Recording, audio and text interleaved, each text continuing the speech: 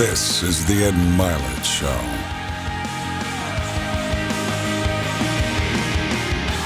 Welcome back to Max Out, everybody. I have a really unique woman on today's show, and you guys are going to love this. Most of you know who she is, but hopefully we're going to get some aspects of her life and personality that maybe you're not as familiar with. But she's an author, athlete. She's a host of the Gabby Reece Show, which kind of gives you an idea of what her name is. She's a mother. She's a wife. She's an entrepreneur, athlete. First ever, I think, female spokesperson for Nike. I think that's right. Hey, you're going deep now. A whole bunch of other firsts. So, Gabby Reece, thank you for joining us on Max Out today. Thank you for having me. I It's love awesome. the name, Max Out. It is. It's a great name. I did it because my son's name is Max. Mm-hmm. And then I wanted to have people on who have like maxed out some area of their life. So as you know, I've had people from all different walks of life on here. You're unique. And the reasons I think today people are going to be so fascinated is because you've really done that, even though you've got a ton of humility and you're funny and I love your kind of dry, self-deprecating sense of humor that everybody tells me about. But you've done that in multiple areas of your life. And so there's got to be some secret to some of your success. So let's talk about it. You ready? I'm ready. You already look reluctant. Like you don't even like No, compliment. I think it makes me reflective, because it's like, when you want to answer questions based on where you are today, not the one that you've spewed out 100 times.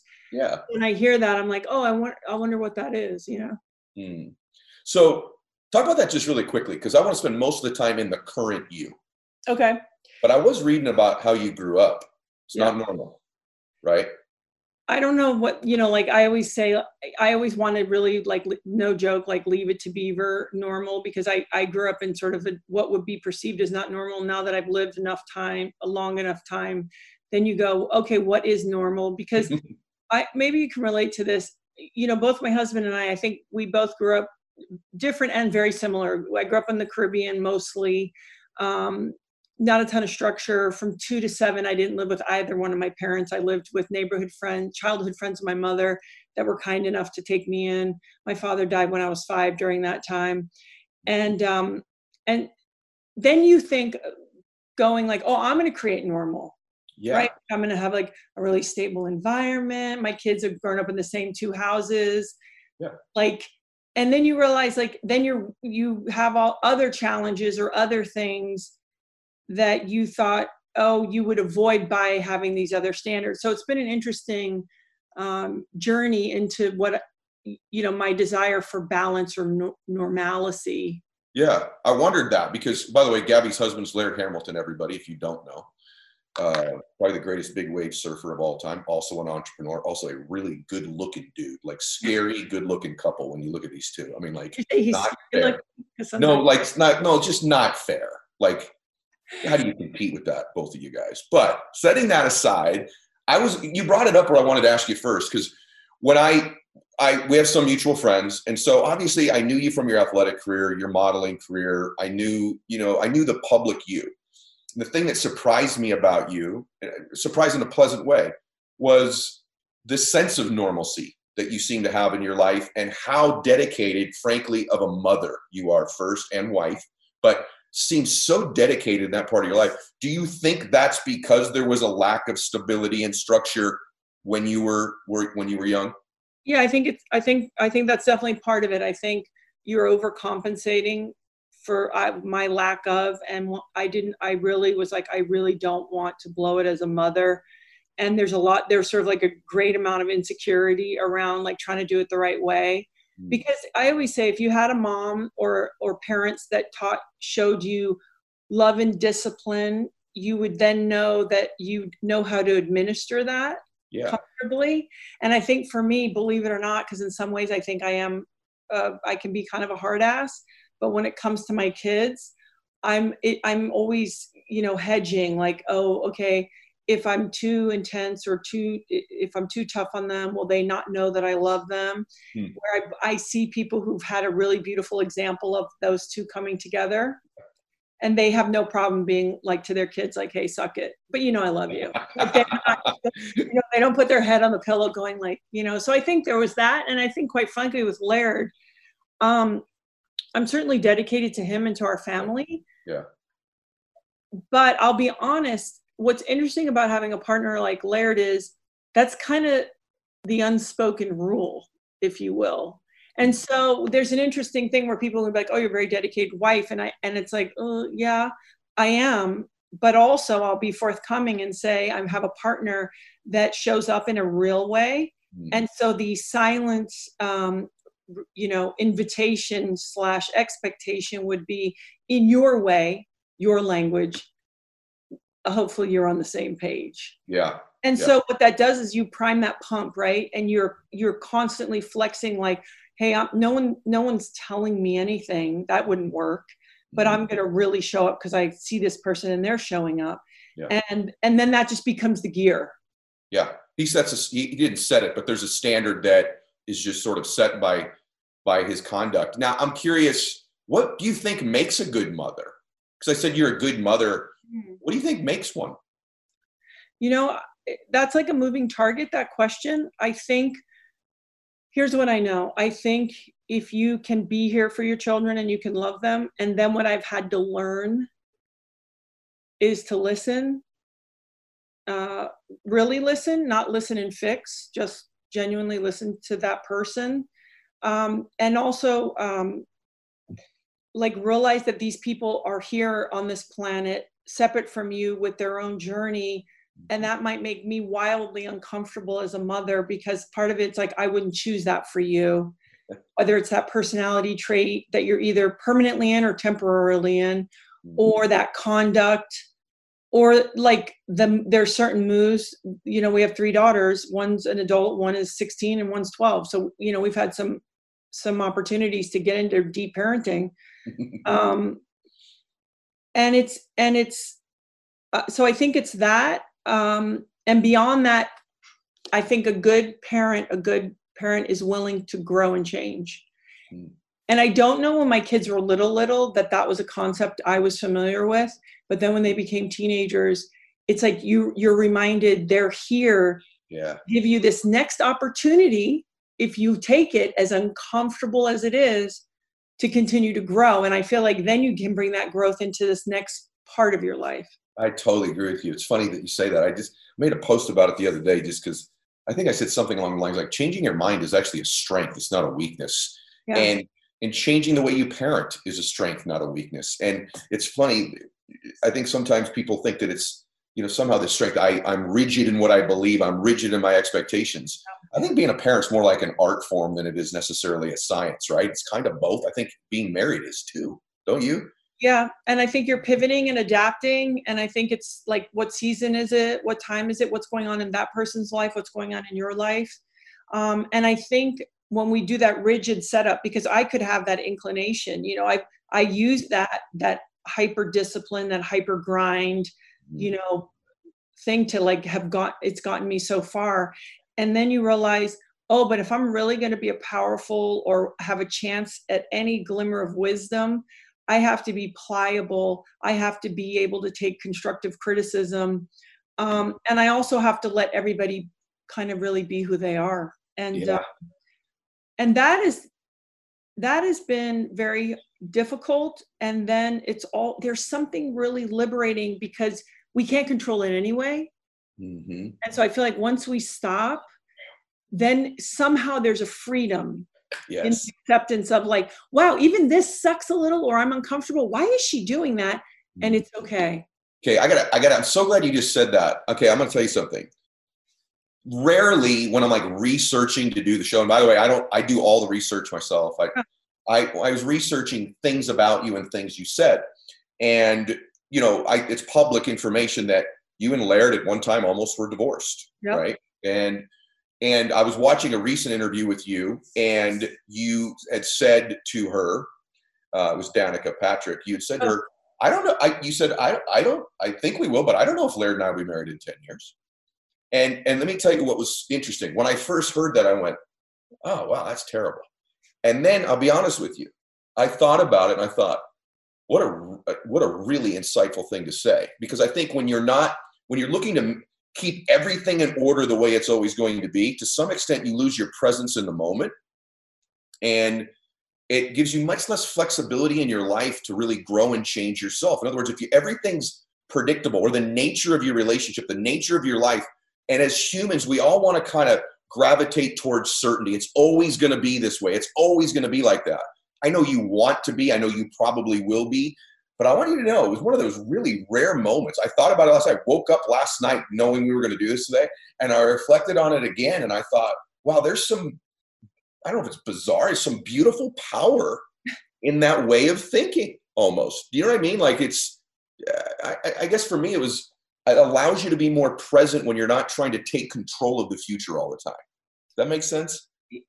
Oh, it does. You know, again, because of my childhood and by my nature, I really want to set up rigid. I do. And what's interesting is I chose a partner who is really quite different, like so disciplined, but I'm talking about like, this is a person who follows weather. So they actually want to have the feeling of the flexibility of and now we've got apps that tell us weather. So we have senses of things coming a week in advance. But let's say when Laird was younger, it was like, what will the day bring me? Will I be able to adjust and adapt to that so I can maximize that day, right? And so I've chosen a partner who needs that sense of feeling of like, I am free, even though, listen, I have Laird's schedule. His book is right in front of me. And at times I'm like, tomorrow you have this and that. But it's wanting that sense of freedom. And this is what I say about the marriage. I'm going to wake up every day and I will do my best and work for it that day. And beyond that, I don't know what else to do. You know, it's kind of like I have friends who I saw them, maybe the marriages didn't work out. And then it was like the train left the station and then they're like, wait a second, let's talk about it. And what I do realize is the time to get on the train is like when you're in it. You know what? And it's the same with training. Just because I literally trained for 30 years, literally 33 years of my life, I still have to get up tomorrow and try to make good nutritional choices and train because it's sort of an ongoing. I think you're right. I think you're 100% right. It was one of those statements, like at first I heard it, I went, yeah, I don't like it. I don't like it. That's a weakness. And then I thought about it. Why is that the one area of everybody's life that they somehow have to predict the entire future for?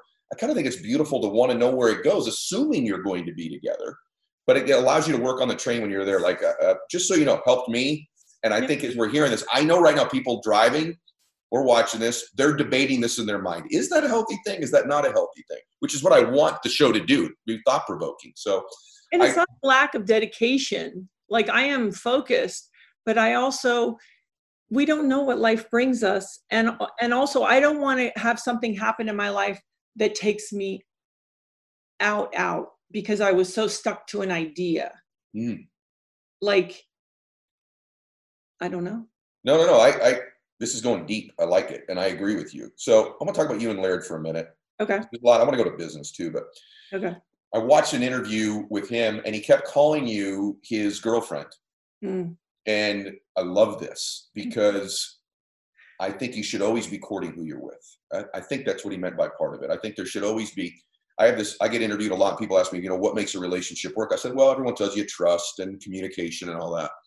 But if you don't have chemistry, if you don't have something physical as well, that matters, right? Where maybe at some point in a relationship, it's not going to be every day sex every single day, but it's intimacy, it's touching, it's hugging, it's holding hands. It's something where you treat one another like a boyfriend and girlfriend. And then I watched an interview with you and you almost like made a face if he called you his wife and not his girlfriend. What's that all about? I told Laird a long time ago, I said, listen, I'll do everything a wife. I cook Laird dinner. He likes dinner. Like he wants me to cook him dinner. I like cooking. It's easy. It's one of his languages, whatever. And I'm like, I'll organize your business life, just don't treat me like a wife. And because, when I hear people discuss their partner, like, oh, the ball and chain, or, I gotta ask them. It's like, I hope I'm never that to anyone. And the other thing I tell men is if they just have a child with their partner, that the worst thing you could do in that moment, like let's say you have a new baby and the guy walks in, he's like, how's mommy doing? I want to punch you in the face. It's like, like you're there, you're nursing, your stomach's, you know, soft because you just had a baby, and you still are first of all, an individual person. And then also, ultimately, I would like so much to be your partner, to be someone that you're excited about. And like you said, it doesn't mean like sexy time every day. I've been with her almost 25 years. It's like, but it's like, you still can see me. Yes. That's, you know. Guys, this is one of the most huge things ever on the show. Here's what happens. We get into these relationships. We're in love. Let's just be honest. The baby arrives and the man starts to, and maybe the woman participates in this too, starts to not identify as an individual woman anymore, but as this mommy figure only. And this guy objectifies you that way unintentionally. And over time, he falls out of love because it's mommy and not his girlfriend, not this woman he's attracted to, that wants to learn more about, that wants to grow, that wants to be in an individual relationship with too, right? There's the family relationship, and then there's your relationship. Yeah. So, and it's also the woman, the onus is like, hey, listen, and this is, people don't like to hear this, when you're tired and you're busy, and no offense to men, but if you're a working female, you are busier than your partner, period, because you're worrying about details about your home that your husband it doesn't occur to him. He's not doing it on purpose. But then it's like, oh, I'm too tired for sex. I don't want sex. You have to figure out a way to have sex. And so that's the only other, you can't expect the guy to be like, hey, baby. And then there's like, it's all that too. So huge. It's not talked about enough. You got to have sex life as a married couple. And it's what starts to happen when it goes the other way. So I'm glad we covered that first. I don't think a lot of people thought I'm going to get Gabby Reece on my show and we're going to go to mom and marriage first, but it's the things that I think of now when I think about you first, which to me are the most important roles in life. Yeah. And these other things, the fact that you were an amazing athlete, all these other things we're going to talk about now a little bit too. So one thing you and Laird have that is unique is you also kind of work together. Yeah. Right. And you're an entrepreneur at a really interesting time to be an entrepreneur. So in these businesses, what role do you play? Like, what are you great at as an entrepreneur? What strengths? You know, what I have done typically is Laird is the creative person. He's the creative motor, and he's also the motor that is always, you know, in different ways working, pulling us along. And I am a facilitator of a lot of that creativity into an organized template. And I think also I'm more of a communicator. I mean, Laird is a great communicator, but I think I've spent a lot of time interviewing people, writing, doing different types of communication. And also my other job is to kind of connect the dots on the brands, but also make sure that the brands are lined up with like who we really are. Yeah. And not let them run astray or sell things or talk about things that aren't real to who we really are. And so I'm kind of the gatekeeper of that. And I'm the one who, you know, keeps us on task. That's your job. So Laird Superfood is a big part of one of your brands, right? Yeah. It's a big one. And then your breathing app, XPT Life, the breathing app is actually sponsored my show before. I use it. So it seems to be centered around fitness, wellness, because it's such a centerpiece of your life. Yeah. What's so important about this superfood element, just for example? What's in it? Why does that matter? You know, for your entrepreneurs out there, what I want to say that's so important about having a company like this, which was completely by accident, which was the best ones. It was off of a habit that Laird was doing authentically for more than 20 years, looking for performance. And the great thing is, I'll tell you that we even have it sort of as part of our policy, but like no product leaves the door without us being clear about what the ingredients are. No artificial flavors. It's actually plant-based. And we have our own factory. So we manufacture, we don't co-pack in Oregon. And so, for example, during COVID, they're up 124% because we don't skip a beat because our CEO is smart and really risk averse. And so the thing that's important about this product, besides that it's from real habits that we do, like we've got Activate products with like lemon and ginger and minerals and cayenne pepper. So in the morning, get you going, whatever. We have Hydrate products that are freeze dried, things like that based on Laird, you know, really wanting to be hydrated with not all the sugar and all the stuff. Is that how do we take something that's real, make it taste good? Because if it tastes like ass, you won't do it every day. How does it support you through your day, be it cost, convenience, and ingredients? But the thing that's important that I realized after being in all these other businesses, IP is really important. A product, something that exists that people can hold and touch and use the way they want to use, separate from you. You start to realize how important that is. And a reoccurring product, again, we couldn't have orchestrated it better, but when you start to realize like you're touching people every morning, every day, that is, as far as an entrepreneur, and going through all the iterations that we've gone through, that's been one of the best learning curves. Huge. The second point, particularly about having a recurring revenue stream from the same client. It's a huge thing. The hardest thing in business is to continue to go get new clients over and over and over again and find the same product to a new person rather than potentially even the same person with a new product if you can also diversify too. So that's a huge point. By the way, little tip, guys, for me when I'm even, especially in the nutritional space, and I don't mean to knock anybody who doesn't do this, but when I find somebody doesn't co-pack and they've got their own factory where they develop and build, that tells me they're in for the long haul in that business, and that potentially they're a little bit more concerned about what actually goes into the product and the way that it's packaged. So both of those are super huge keys. This episode is sponsored by Blue Chew. And you know what? I'm really glad that it is, especially for the guys.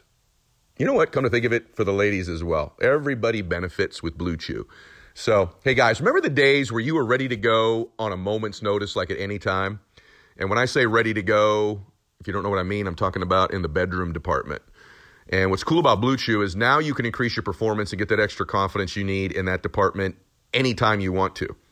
So listen up, BlueChew.com, that's blue like the color blue. Blue Chew brings you the first chewable with the same FDA-approved active ingredients as Viagra and Cialis. You can take them anytime, day or night, even on a full stomach. And since they're chewable, they work up twice as fast as a pill, so you can be ready whenever the opportunity arises. And we want to arise. So if you could benefit from more confidence where it counts, Blue Chew is the fast and easy way to enhance your performance. Blue Chew is prescribed online by licensed physicians, so you don't have to go to the doctor's office or wait in line at the pharmacy, and it ships right to your door in a discreet package. They're made in the USA, and since Blue Chew prepares and ships direct, they're cheaper than a pharmacy. And again, you don't have that awkwardness, of waiting in a line or anything like that, and you don't even have to leave the house, which is cool. So right now, I've got a special deal for our listeners. Visit BlueChew.com and get your first shipment for free when you use our special promo code MYLETT, which is MYLETT. You just pay the $5 shipping. Again, that's BlueChew.com. Use the promo code MYLETT to try it for free. And I've always appreciated, guys, how wonderful you all are, all of our sponsors, and supporting them. All of them comment on just the incredible support from our audience. And so I appreciate all of you for doing that. Go ahead over to BlueChew.com. Use the promo code MYLETT and give it a try. How do you think, when to pull the plug on a business? I've never asked that to anybody on the show. I've had to pull plugs on businesses. Listen, there's something about having an idea and you think it's good.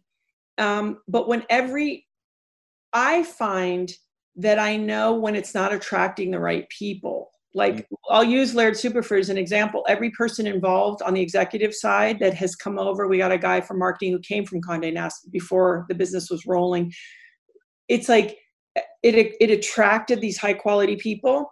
I've had other projects where after 3 to 5 years, it wasn't getting traction, the people involved.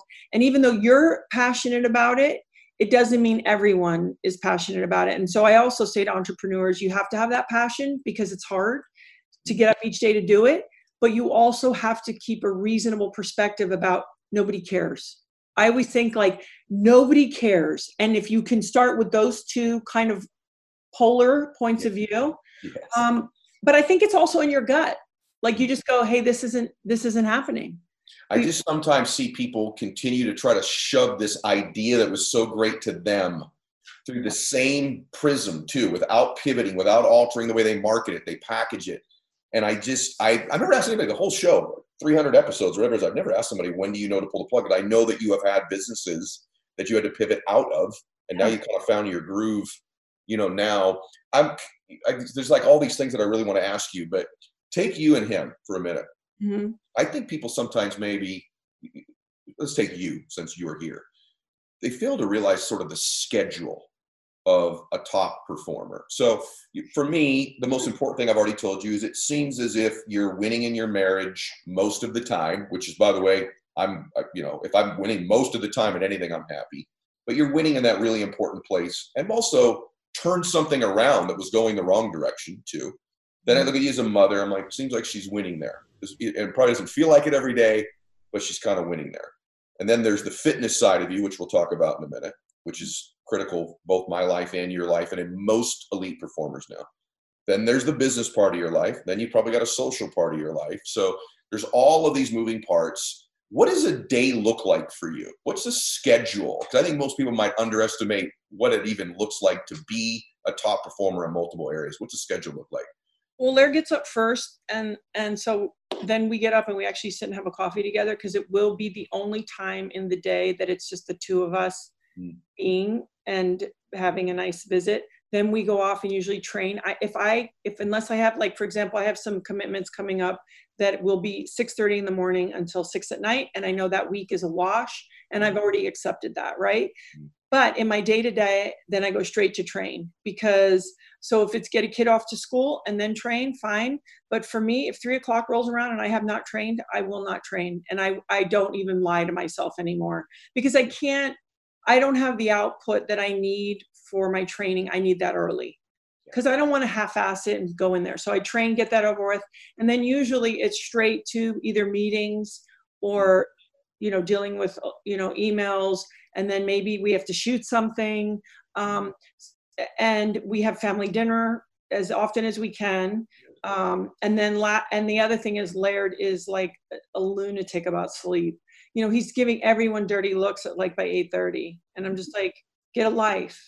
But what we do, I will say this, we open our home to people that are friends. So our training, oftentimes our social trip is wrapped around our training, because it's too hard sometimes to do both. And then occasionally maybe it's go to dinner with a close friend to really connect.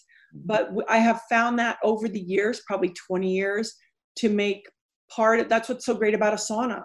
You and I could sit in a sauna and have a 10-minute conversation in 200 degrees and get right to it. Yeah. And now we're connected. We've connected, and now boom, we're off on our day, right? How much of it, I'm just curious, how much in a month before COVID, how much social do you and he do? Real life? No, there's a lot of no. Yeah, that's what I was I was sensing that from you. You can't show up every day for everybody and everything, and then also care for yourself. And now, granted, there are people who have jobs where they Los Angeles, if you talk to any agent or lawyer, they have to go to drinks, it's called, right? I would I was like, who goes to drinks? So if you're in a networking thing, I get it. But if you want to network with us, we'll go to lunch with you. You can come to our house. We'll teach you pool training. You can go to the heat and ice. We'll sit down and have a focus meeting. But I think it's about saying, it's not as sexy. You're not going to see a lot of pictures of Laird and I on red carpets and looking fabulous. Yep. But that's not what we're selling. And also, I think independently, we each know we're really clear about what makes us feel good for real. Yeah. And for us, that outside stuff, it's a lot of work. And it's just not our thing, I love that about you, because that's how we are as well. I pass on most of those things.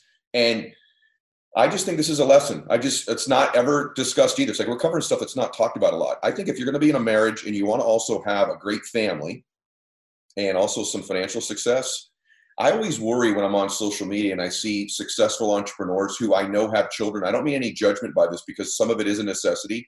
So I'm not being judgy, but when I see them out 4 or 5 nights a week over and over and over again, I'm like, someone's suffering over this. And eventually that you might have that financial success, but you're going to look back. Those babies are only with you till they're basically 18. You can't get the time back. And it's rare. Let's just be honest, Gabby. It's rare in my world, but particularly in your world, the athlete sort of celeb world, to the choice that you have made. And it's something I really admire about you, because I don't see a lot of that. I think it's probably one of the reasons why you are winning. I think that's a secret formula. It's why I asked you how much you go out. What I would say to people is this, and I'm sure you've talked about this a lot. what is success to you? And for some people, it's like, oh, I need more zeros, or I need more attention. I only need so many zeros. You know what I mean? Like I'll share something Laird said to me the other day that I thought was really important is, I need to be really clear about what's going to make me happy and what my definition of success is, not what the world has told me. And quite frankly, there are days in parenting where I'm like, okay, all my daughters are alive and overall doing pretty good. That's like kind of the best I got today. Like sometimes it feels so crazy that I'm like, success today is they're alive, you know, and no one's killing anybody. Great. Sure. And for me, success is self-care, having time to commit to taking care of myself. And I'm willing to work as hard as it takes to create that space to do that. Yeah. But Laird talked to me about money, and he was like, listen, the thing for him with money is like, let's say Laird Superfood right now, let's say it's doing very well. He's like, that's just a target.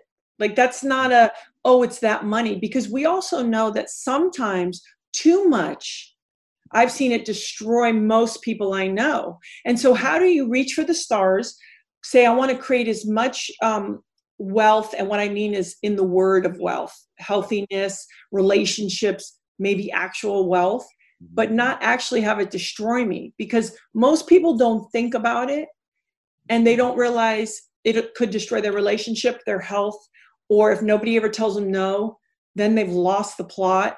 And so it's like really drilling down on, at the end of this, like you said, what am I going to think is success, and being clear. I think the chase of money, and I've done it, and I've acquired some, obviously, a little bit. And I think that sometimes what you do, I did it for a while. I think you think, I'm just going to keep chasing this and I'll get to a number. Then I'm going to get around to my own wellness, my spirituality, my health, except that number keeps moving. Because you hang out with those guys. You hang out with the guys who have that number, and then all of a sudden you're around the guys with the bigger number, and then they're cutting their boats to get an extra meter or 5 meters. And it's like, yo. Yeah, that's exactly right. You go, these people are loaded. They can't walk up a flight of stairs, or Laird's like, is anyone having fun? Yeah.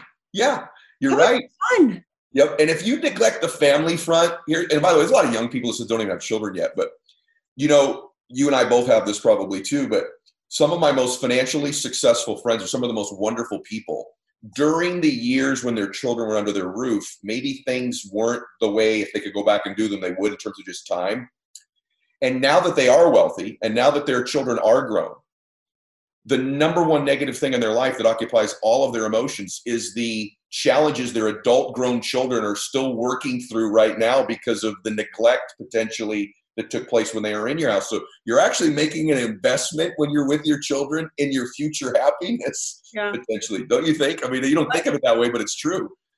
More than 100%, because they actually say, right, our happiness is only, you know, how good your worst kid is doing, right? Like however that's going. And the other thing, people, if you're young and let's say you're even single, even when I was single, I was still very dedicated to my self-care. Because then what happens is you send out a frequency that you attract other people who are doing that. They will help you in your success, whether it's the partner that ends up with you or the people you hang out with. And so it's not about these lessons are learned because, oh, I'm married and have kids. I lived a certain way. I attract a certain partner separately and together. Okay. And good, really good. And you just hope that your kids think some of the stuff you're doing is a good idea and they'll use it later. Yep. And that's the arc. That's the longest return of any story, right? Is the parenthood. So true. And I think most stuff with kids and as an entrepreneur, even the people around you, I think the most important things are caught, not taught. And when you say that about them just catching some of it, that's most of the lessons. There's still things to this day, like even good and bad, that I'll behave like my dad. And I'm like, God, he never told me to act like this, but I caught it. You know what I'm saying? It's like, it kind of freaks you out a little bit. Let's talk about your self-care, because I find like I'm attracted to people who put out that vibrational frequency too, right? Like I tend to surround myself with people who are concerned about they're aware of their life. There's a life awareness. They're trying to live intentionally, right? They're trying to live on purpose. go to your fitness for a second. Obviously, you're incredibly fit. You're an athlete. I was going to say were, but you are. No. How do you train? What are some of the unique things you do that maybe no one's heard on my show before that you do for your training? You know, we do have a pool training that we do underwater, deep water with dumbbells. That's pretty unique. I mean, like if you took Navy SEALs or some other guys, they might have versions and exposures. And actually, we have quite a lot of those guys coming here and a lot of professional athletes. So, you know, I'm in an 11, 12-foot pool. I have also shallow water, 3-foot training where I can be ballistic. I don't have to pound my joints. I can touch the discomfort curtain a lot. Because I always say what I liked about sports was it felt honest. Like when you go and you put a good 3 hours in, let's say, and go train or like say volleyball practice, I would come and I would sit in my car and I'd go, okay, no matter what you do for the day, that at least felt honest. Mm-hmm. And so with the pool training, because what's so amazing is I believe all training, unless you're doing a really specific sport, should help you function as a higher, just more efficient, effective, adaptive organism. Mm-hmm. So that should bleed into all areas of your life, not just train like I train. It's like, okay, but how is that developing you? And so the underwater pool training, some of the stuff you can't even get done if you don't relax. So there's a thing of, I feel stressed out, I don't have air.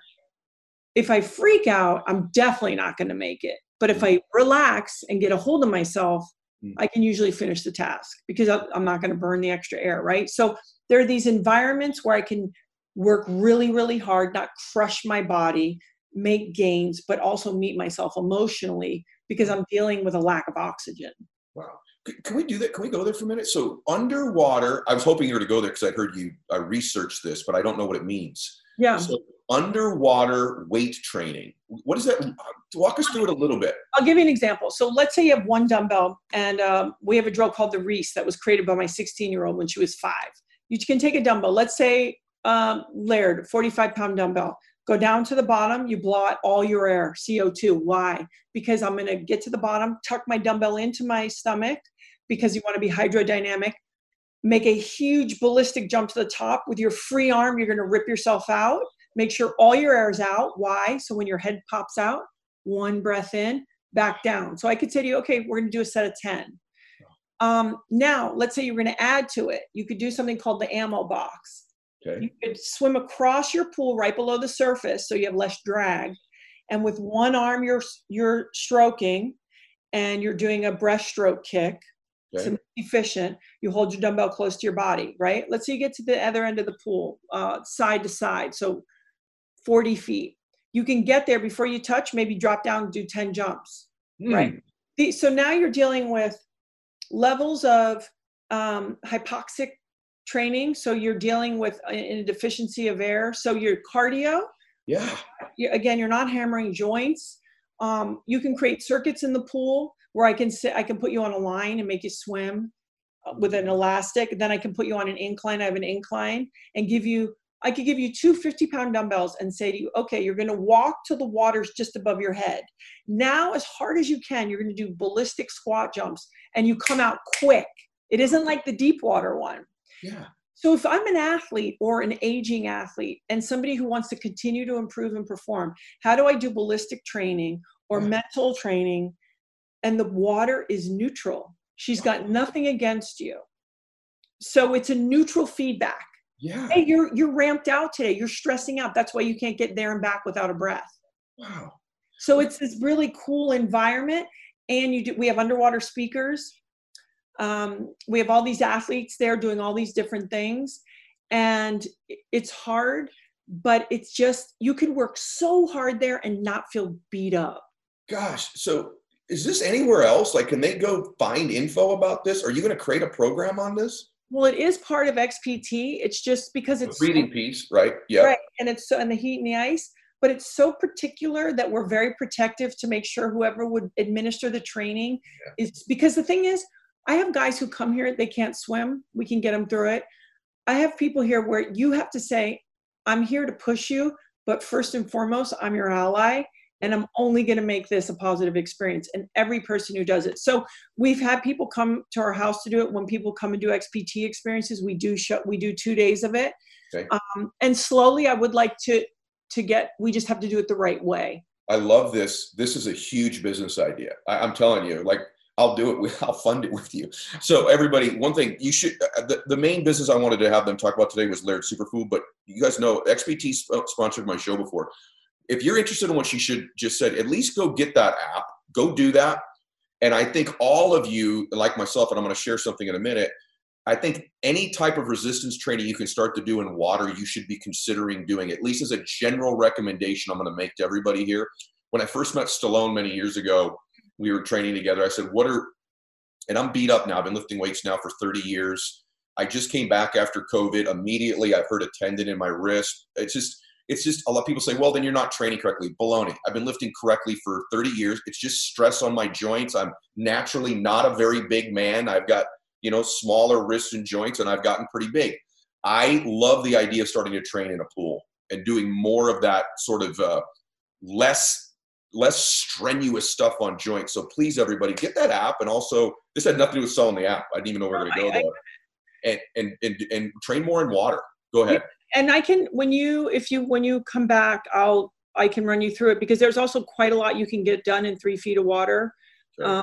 That's really important. And also, especially for the male population, you don't actually have to sacrifice losing size or not strength.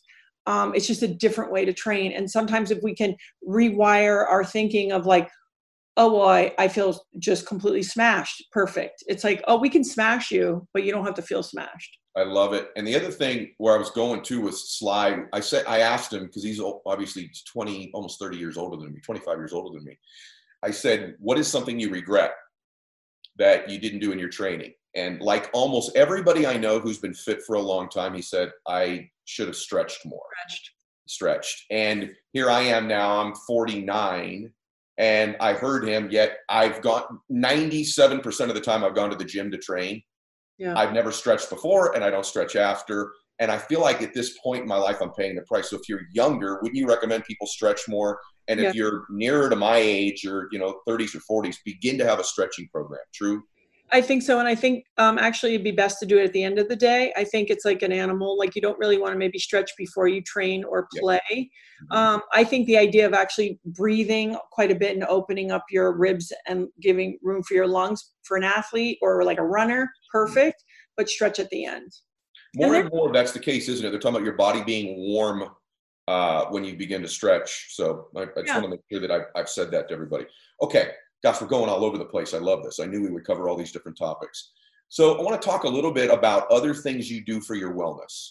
Mm-hmm. So there's the fitness piece. Obviously, that's a centerpiece of your life. Are there other things you do for your self-care that people should know about that maybe they don't right now? Is there a gratitude exercise? Do you meditate? Is there anything like that you do?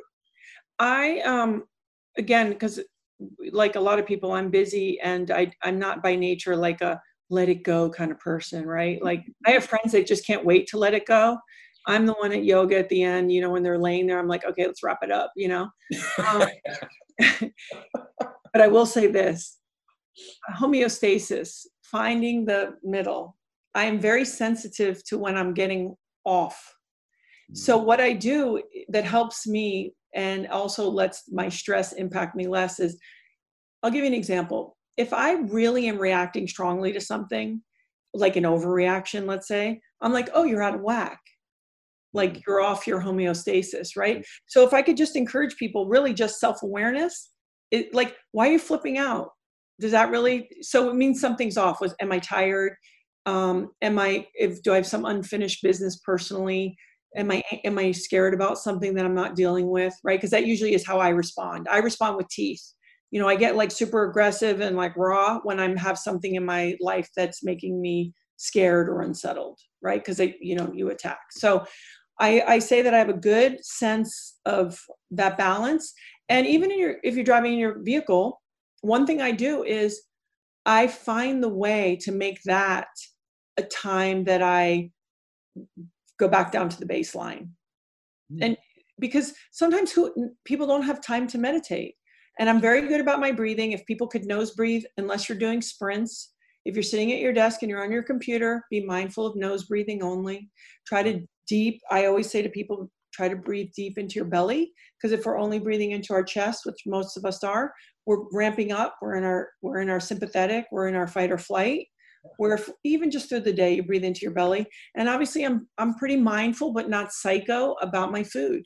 I never really drank as an adult. I just, cause I grew up around people who were so loosey-goosey in the Caribbean that I was like, whoa. So alcohol was never really my jam, but, so I think that helps. I mean, getting to bed early is the stuff we talked about. What's early for you? Me, I prefer 9:30. You know, if Laird could go to bed at 8:30, he you know, yay. So that's early like, for both of you. What are we, like 3? But you know, Jesus. But you know, that's the other thing is like, at some point, I feel this way too when I pool train. Sometimes I'm like, I'm a 15-year-old boy. You know, like at some point, sometimes you can't just always be like, yes, dear. You know, it's like, sometimes it's like you have to be a little belligerent to get through it and have some fun and just like get it done. But so I think what I try to say to people is the reason I exercise and eat well is so I have half a shot at being like a somewhat sane human being. Yeah. It's about like what my butt looks like. I'm happy that things are still, you know, staying together, you know, and I my moods are better. My energy's better because I eat better. But at the end of the day, I'm actually just trying to figure out all the tools available to me to help me just be a more productive, better, kinder, better responding human being. And I think it's interesting. You forget, I mean, obviously you don't forget because you're looking at you, but you just, you have a tendency to forget, you know, that you're listening to, if you're listening right now, one of the most beautiful women in the world, one of the most successful athletes, and you know, it's such a high profile person to have such a degree of humility that you have. I just think makes me want to even root for you even more. But it isn't humility. Listen, what is it? I think when you grow up the way I grew up, you're just aware that you would like things to be nice. And when they get nice, which means like, hey, I went to college on a scholarship to play volleyball, right? All of a sudden, when these things started showing up in my life, and still to this day, and this is very true, I am so clear that there are opportunities. And I am so clear, like when people talk about grace and all of that. So what happens is it isn't humility. It's that you're kind of clear enough. You haven't lost your mind just because you've lived in certain worlds, that you're not clear that it's a door that's showing up for you and you're fortunate. Go through it, bust your ass, take care of it. But it's not like, oh, it's humility. It's like, and also listen, I don't have the balls. Like, I don't have the balls to go against the universe. Wow. You know what I mean? Like the universe is going to be like, oh, idiot, you need to learn that lesson. It's like, that's for sure. Like, yeah. Come on. So half of it is like, I'm just trying to, you know. Yeah, the universe has slapped me back many times when Mr. Ego started to take over, for sure. But I think that's also, there's these little secrets that we have about ourselves that we don't know. And I think one of them is this about you. Let me say why. I think that some people have success in little windows in their life, and then they don't exemplify what you just described. That ego takes over and they begin to think it is them. Maybe they don't grind as hard. Maybe they don't get after it as much. Maybe they're not as good a listener. They start to lose some of the things that got them where they were. I think that's one of the little secret things of how you've been able to go from athlete to, you know, model to mother to wife to entrepreneur, is that piece about you. But you think it is not humility. What about this? I'm going to ask you. I just talked to Blake Mykoski. Told me to tell you hello, by the way. Oh, yeah. And he said something that I relate to. And I wonder if you've ever had this because of that thing you just described. When good things have come your way, I think this is a secret that sabotages some people in their life if it gets the better of them. Yeah. And it's why maybe they don't continue to progress. I struggled with a little bit when I wasn't as happy as I could be and I was successful, almost with like a shame of some of the good things that happened for me. Absolutely. Absolutely, for you too. And Blake had said that he did as well. And I think that's a secret thing that happens for people. They almost begin to feel shame by it. And if you're not careful, it gets the better of you. You'll go out of your way to remove the goodness in your life so you don't feel the shame. Yeah. And you almost begin to sabotage the success you've had. Do you relate to that at all? That is really important, what you're saying. Because And that's why you have to be a good soldier. You have to keep your head down and say thank you. And if someone asks you for help and you should. And, I watched even Laird, literally, like Laird, he used alcohol to medicate definitely for the first 10 years of our marriage, because he felt so shameful that he got to do what he really loved to make a living. That when we lived in Hawaii part-time, and it's a hard place to live. And he's very sensitive. And I've had the same thing where you go, well, why do I get to? Why do I have the freedom, any form of abundance? And then that's the way I have had the relationship with it, that is when you talk about grace. And that is when you understand you don't really deserve anything. So you take that off. And it's not you. Oh, you're so smart. Okay, great. No, you are smart enough to see opportunity, work hard, be a good steward of the opportunity. And like I said, and if you have an opportunity to help your tribe or community in the way that is real to you, whatever your skill set is, do it. So good. God, I'm enjoying this so much. I like the ones that I do where like they help me. And that's what today is. I mean that. So thank you. I want to talk to you last thing. I want to talk to you about social media, which it seems like we're going to an all other road, but you just made the face. So what's that face mean, number one? I just think it's kicking our world's ass. And I know it's kicking my ass as a parent and my kids' ass for sure. How so? Well, the world, we used to have our own experiences of like the radius of our world, our block, if we travel, what have you. Now we're getting this kind of snippet of everything all at one time, some of it accurate, some of it inaccurate. And then now we've got our children who are getting hardwired according to this. And also, you were only supposed to get input from so many people, and it was like 150 people max, right? And if you decided to take a public job, then you were going to get it from the newspaper, maybe occasionally. Now every single individual can have input from people they don't know, who don't care about them. And then they're hardwired for the dopamine. So they're into the slot machine part of it. And then as a parent, trying to navigate, because you can't just say, well, don't do this. We have to figure out how to teach them how to use it so it doesn't hurt them. And so it's really a lot, I think. How do you use it? I use it as a tool for my business. And I try to, if I could be honest, I try to make it as close to who we are, like, so we're not depicting something so off. Without being gratuitous, because I think that, you're always walking the line between saying, hey, I'm going to open up and I'm going to be really forthcoming and even be gratuitous. Like my kids, they're bigger now. Some things, it's actually not my story to tell. It's theirs, right? Yeah. So it's like trying to just be mindful of that. But I use it as a work tool. I'm curious how much of it, by the way, I couldn't agree with you more on all of that. And it's the reason I asked it, because obviously I have a pretty significant social media presence. It's part, but I use it for business maybe, but it's part of, I initially thought it was a way that I could serve more people and help more people. And it has done that. It's also begun to dominate even my life. As a grown man, I still find myself being vulnerable with my own audience here, but I still find myself, even now, I'm 49 years old and, a pretty good life overall. I still find myself attaching some of my worth to how a post does. I mean, I went through a phase where that didn't matter, but now I find myself on there maybe more than I should be, caring a little bit too much about what's happening on there. And it has started to creep up, even with me, on an addiction of some sort, of just checking it is what I think I mean. Are you pretty cognizant of that? Are you on there much? Are you on there too much, do you think, even for you? Yeah, I am. And I do better certain days than others. But certainly, because I'm the one, like Laird doesn't go on social media. So I do his social media, mine.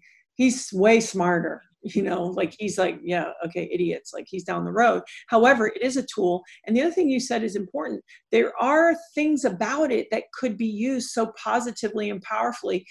The problem is most of us aren't using it that way, and it could be a resource, but not really. Now it's become something else. So I'm conflicted a lot, and it's something I'm always checking. So I appreciate what you're saying, because I think most people are contending exactly with that.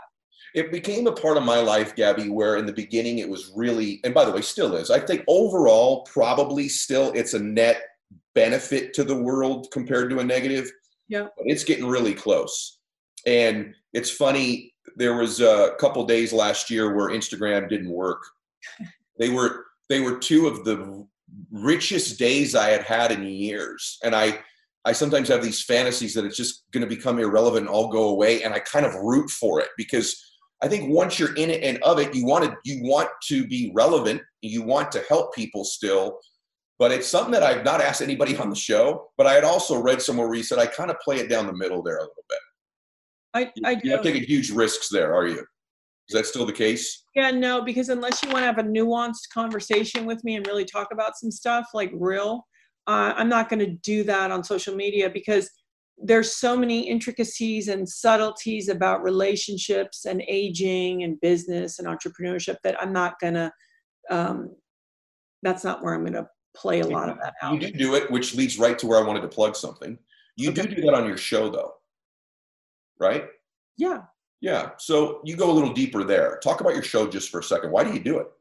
Well, it's funny. I started interviewing people in 1993 for MTV Sports. And what I really liked is like I got to meet all these really kind of high performance people. And I don't mean like famous, or I just mean like people like doing something. Yes. And to your point, I was like, oh, I'm learning. And that's why I joke about Joe Rogan. It's like, oh, okay, let me sit in my studio and have the smartest people in the world come to me, or the funniest. And Joe's just getting smarter and smarter and smarter, and getting inspired by these people and having real conversations and putting stuff out there that's pretty cool. And so for me, this is why I do the show.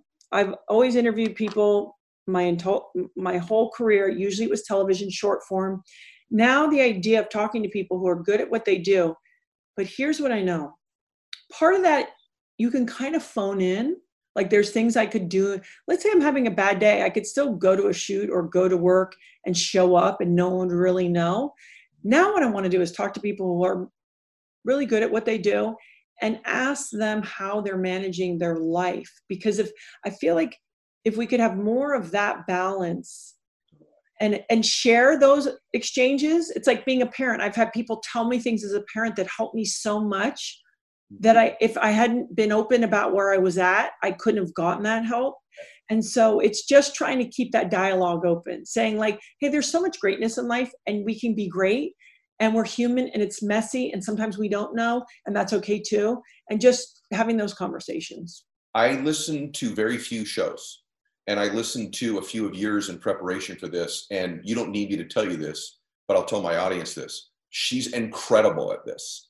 And it's one of those shows where I can tell you, if listen to mine first, but then go listen to Gabby, because it's she does something I like to do. She asks great questions, but it's more of a dialogue like what we're doing right now on her show. And it's wonderful and it'll help you, and you're making a difference with it. And so I wanted to make sure that we covered that in the show. I feel like we're doing that with this interview today too, but I got one more question because this flew by. Thank you in advance, by the way. And everybody go follow Gabby's show. It's a Gabby Reece show. Go make sure that you follow her on Instagram. Take a look at Laird Superfood if it's right for you guys. XPT's been a part of our show already, so you guys know about that. So thank you, number one, before I ask you this last question. This has been awesome. She's smiling, everybody that's on audio. I thank you. I think it's very sweet.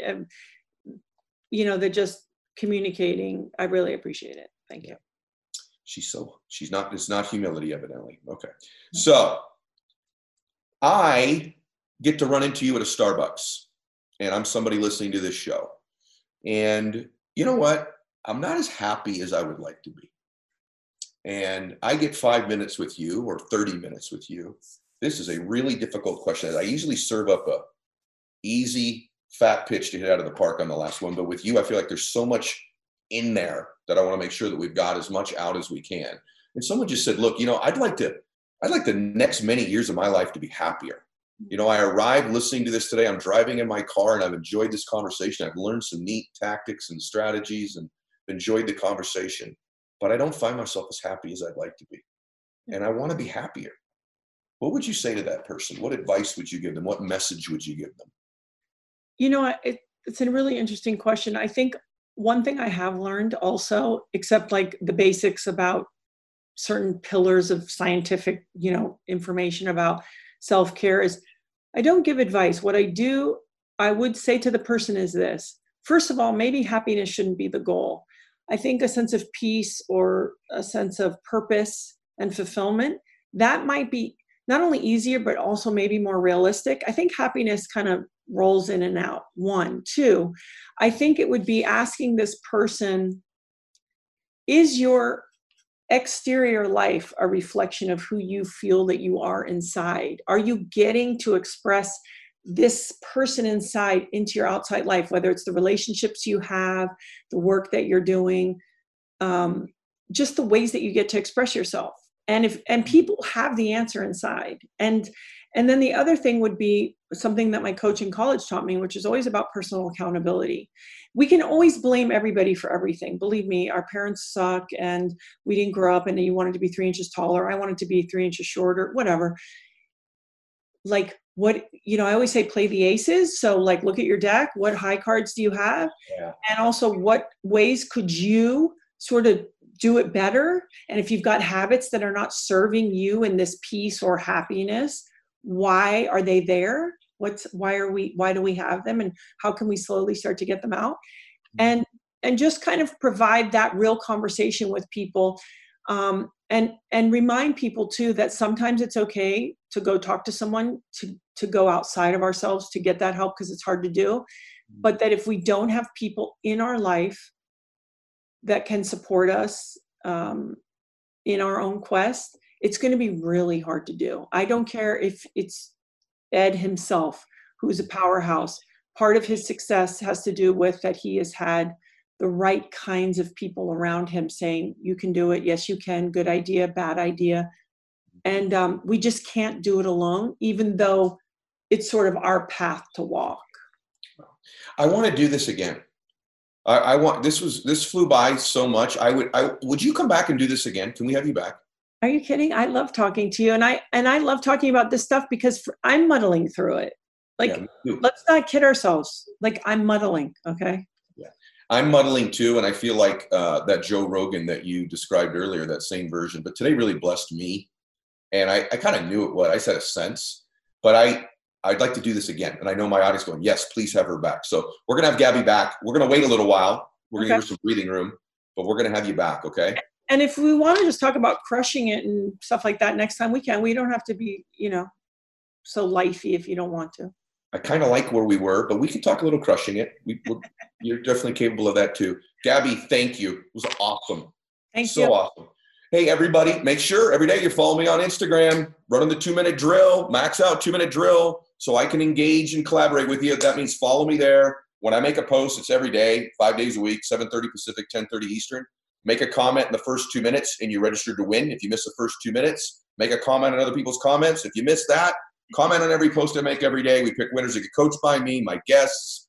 Fly on the plane with me once in a while. Get tickets to see me speak. Get my book, gear, all kinds of cool stuff, just so I'm connecting with you. So go ahead over there and do that and share the show with as many people as you can. God bless you. Max out.